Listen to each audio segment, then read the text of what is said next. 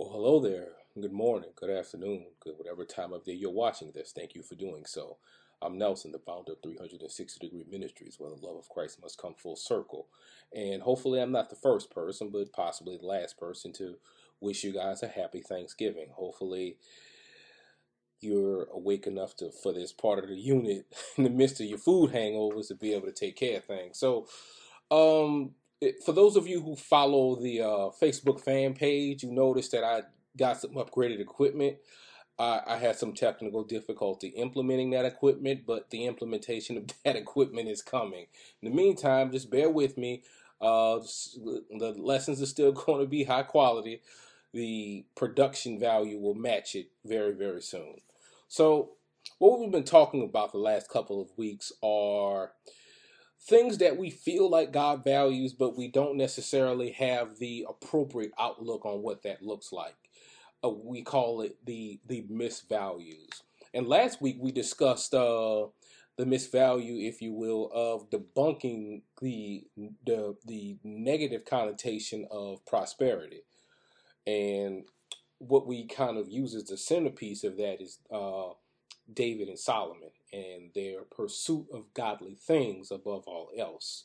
We're going to keep that same foundation and carry it over into this week where we talk about the other side of prosperity, because while prosperity isn't necessarily bad, it isn't necessarily good either. So what we're going to do now is we're going to go over some scriptures, and you can kind of expand on some of these passages, but I wanted to pick these particular ones to get this point across. So the very first point across that I want to get is in Matthew chapter 6. Matthew chapter 6. If we're talking about prosperity, we should all know where I'm headed. Should all know where I'm headed. And we're going to start with verse 24. Of course, we're starting with verse 24. And the scripture is as follows. No one can serve two masters, for he will either hate the one and love the other, or he will be devoted to one and despise the other. You cannot serve God and money. But watch this, the scripture continues. Therefore I tell you, do not be anxious about your life, what you will eat or what you will drink, nor your body and what you will put on. Is life not more than food, the body not more than clothing? Look at the birds of the air. They neither sow nor reap nor gather into barns, and yet your heavenly Father feeds them. Are you not of more value than they?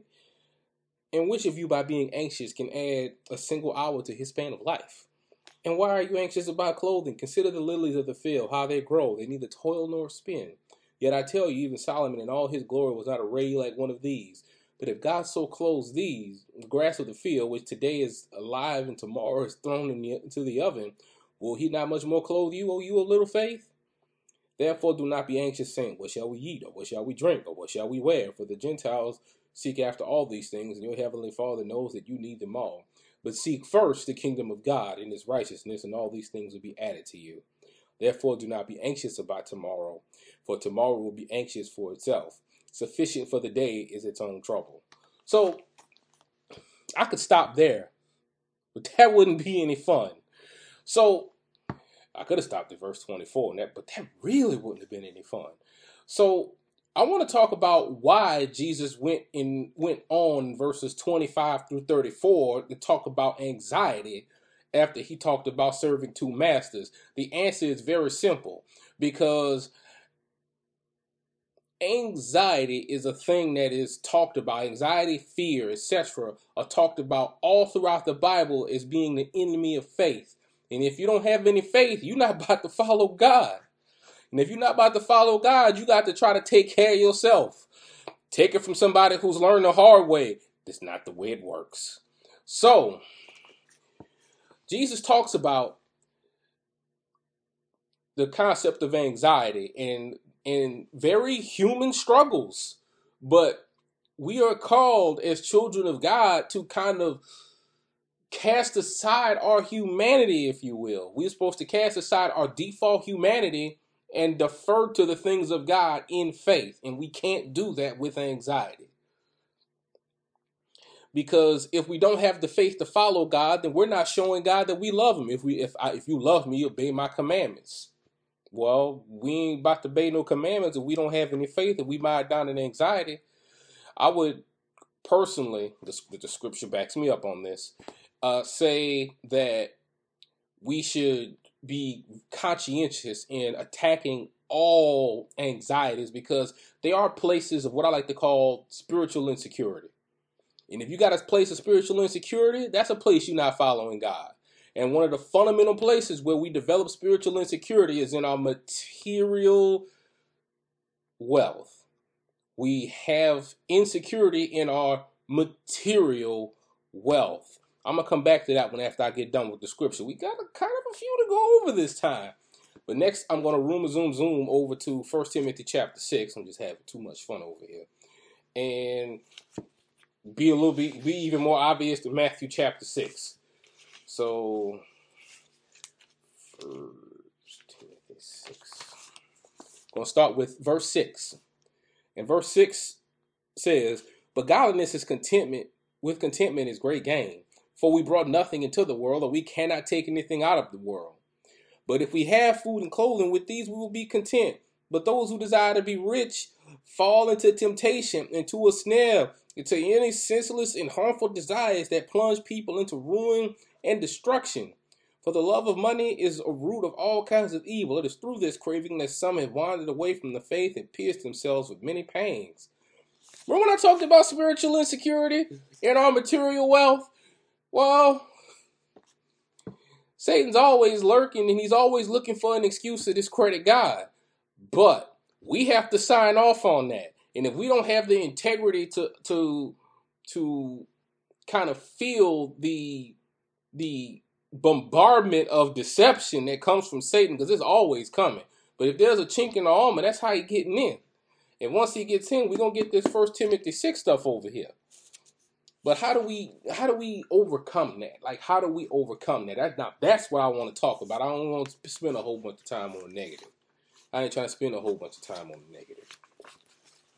So we have to use, y'all have heard this term before. Some of you who've been following since the beginning and know where I got this from, really know where I got this from. We need a big old dose of eternal perspective. And there's many examples in the Bible of what eternal perspective looks like. And I just want to give one. I just want to give one. 2. 3. We'll see. But the first one is in 2 Corinthians chapter 4. And that's verses 17 and 18.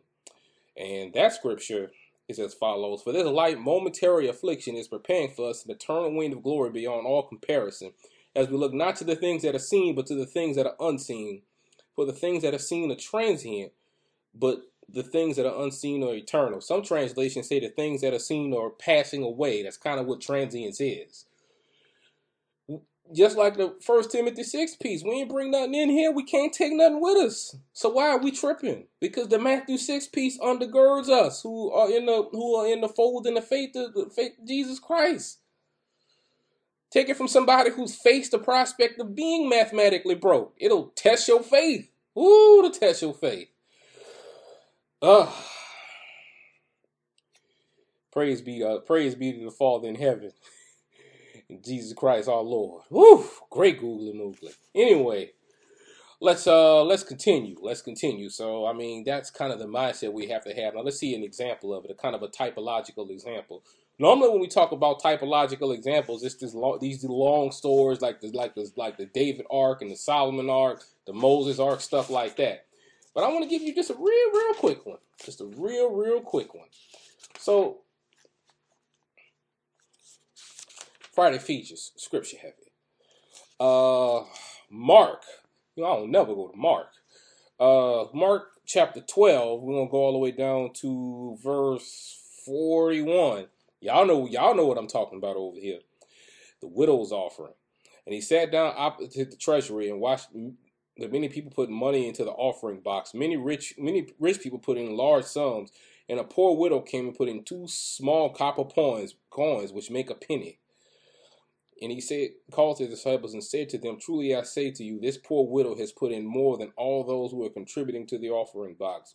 For they contributed out of their abundance, but she out of her poverty has put in everything she had, all she had to live on. Is our faith that strong? It's all right, the answer is no. Spiritual growth is everything. Spiritual growth is everything. Each one called according to his measure. Your measure might not be that crucial, but we'll talk about what measure looks like. Talk about what measure looks like. We're gonna go somewhere a little bit more familiar than that. We're gonna go to Philippians chapter 3. Anybody who's been following for any amount of time or who knows me knows I love me some Philippians. Probably my favorite book of the Bible. This Pauline epistle that he's talking to the church of Philippi. But this particular time we're gonna go to Philippians chapter 3. Verse 3, and that scripture is as follows. For we are the circumcision who worship by the Spirit of God and glory in Christ Jesus and put no confidence in the flesh. Though I myself have reason for confidence in the flesh also. If anyone else thinks he has reason for confidence in the flesh, I have more. Circumcised on the 8th day, of the people of Israel, of the tribe of Benjamin, a Hebrew of Hebrews, as to the law, a Pharisee, as to zeal, a persecutor of the church, as to righteousness under the law, blameless. But whatever gain I had, I counted as loss for the sake of Christ. Indeed, I count everything as loss because of the surpassing worth of knowing Jesus Christ my Lord.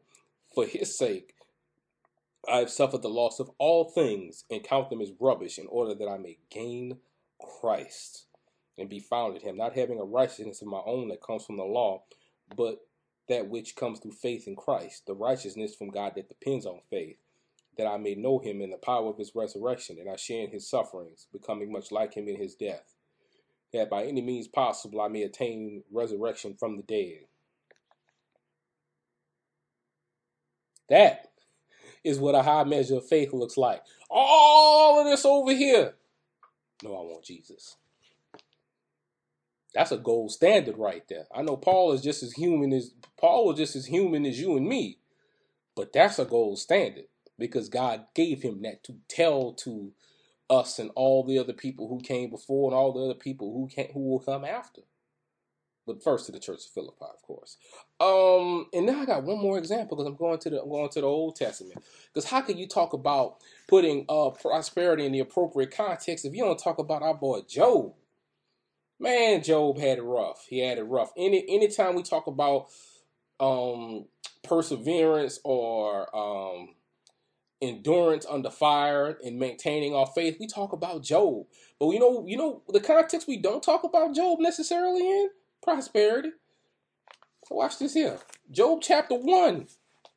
You could really read the whole chapter. We don't have time for that today, but we could really read the whole chapter. Verse 6. Now there was a day when the sons of God came to present themselves before the Lord, and Satan also came among them. What are you doing here? The Lord said to Satan, from where have you come? Satan answered the Lord and said, from going to and fro on the earth, and walking up and down on it. And the Lord said to Satan, have you considered my servant Job, and that there is none like him on the earth, a blameless and upright man who fears God and turns away from evil? And Satan answered the Lord and said, does Job fear God for no reason?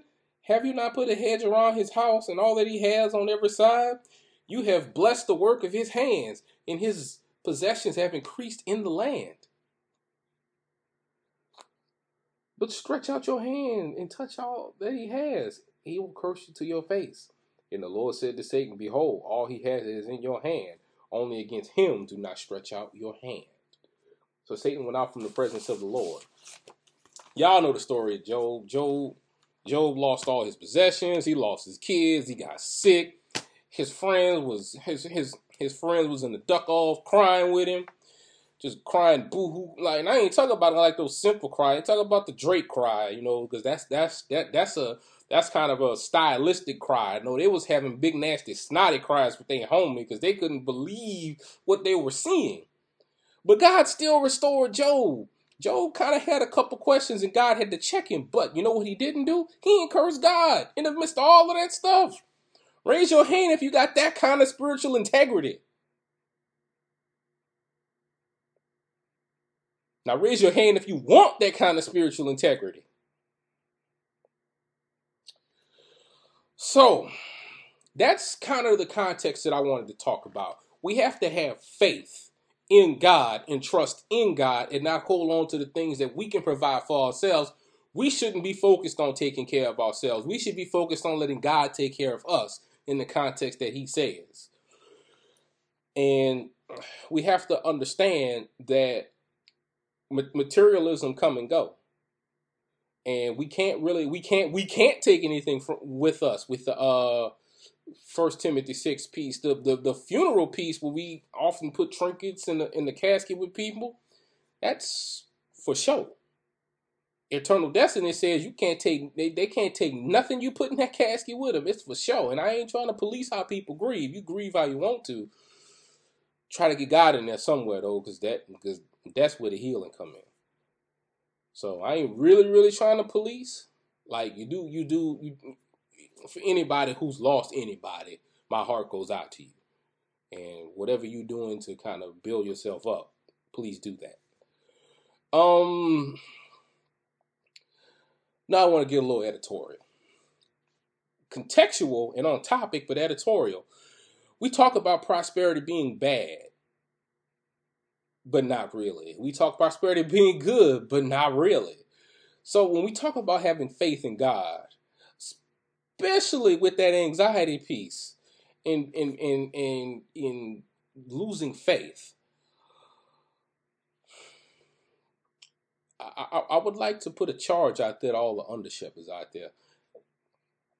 First things first, I'm not nearly as wise as any of you. Most of you. And look, if this ain't you, this ain't you. Hallelujah to the Lamb. But I will say, if God blessed you to do a ministry, rely on God to take care of that ministry. I'm going to say it again. If God blessed you and girded you up to do a ministry, rely on God, as we just talked about in this unit, to take care of that ministry. If your source is anything else, you have missed the boat. Now, I'm not going to call any particular names out, but everybody knows somebody who's doing that, and that's not okay. So, next week, we're going to go over another one of these misvalues. And that particular misvalue we're going to go on to is God's punishment. And that's going to be another two-parter. And that one's going to probably ouch more than this one. Good. I'm ouching right along with you because we all in this together.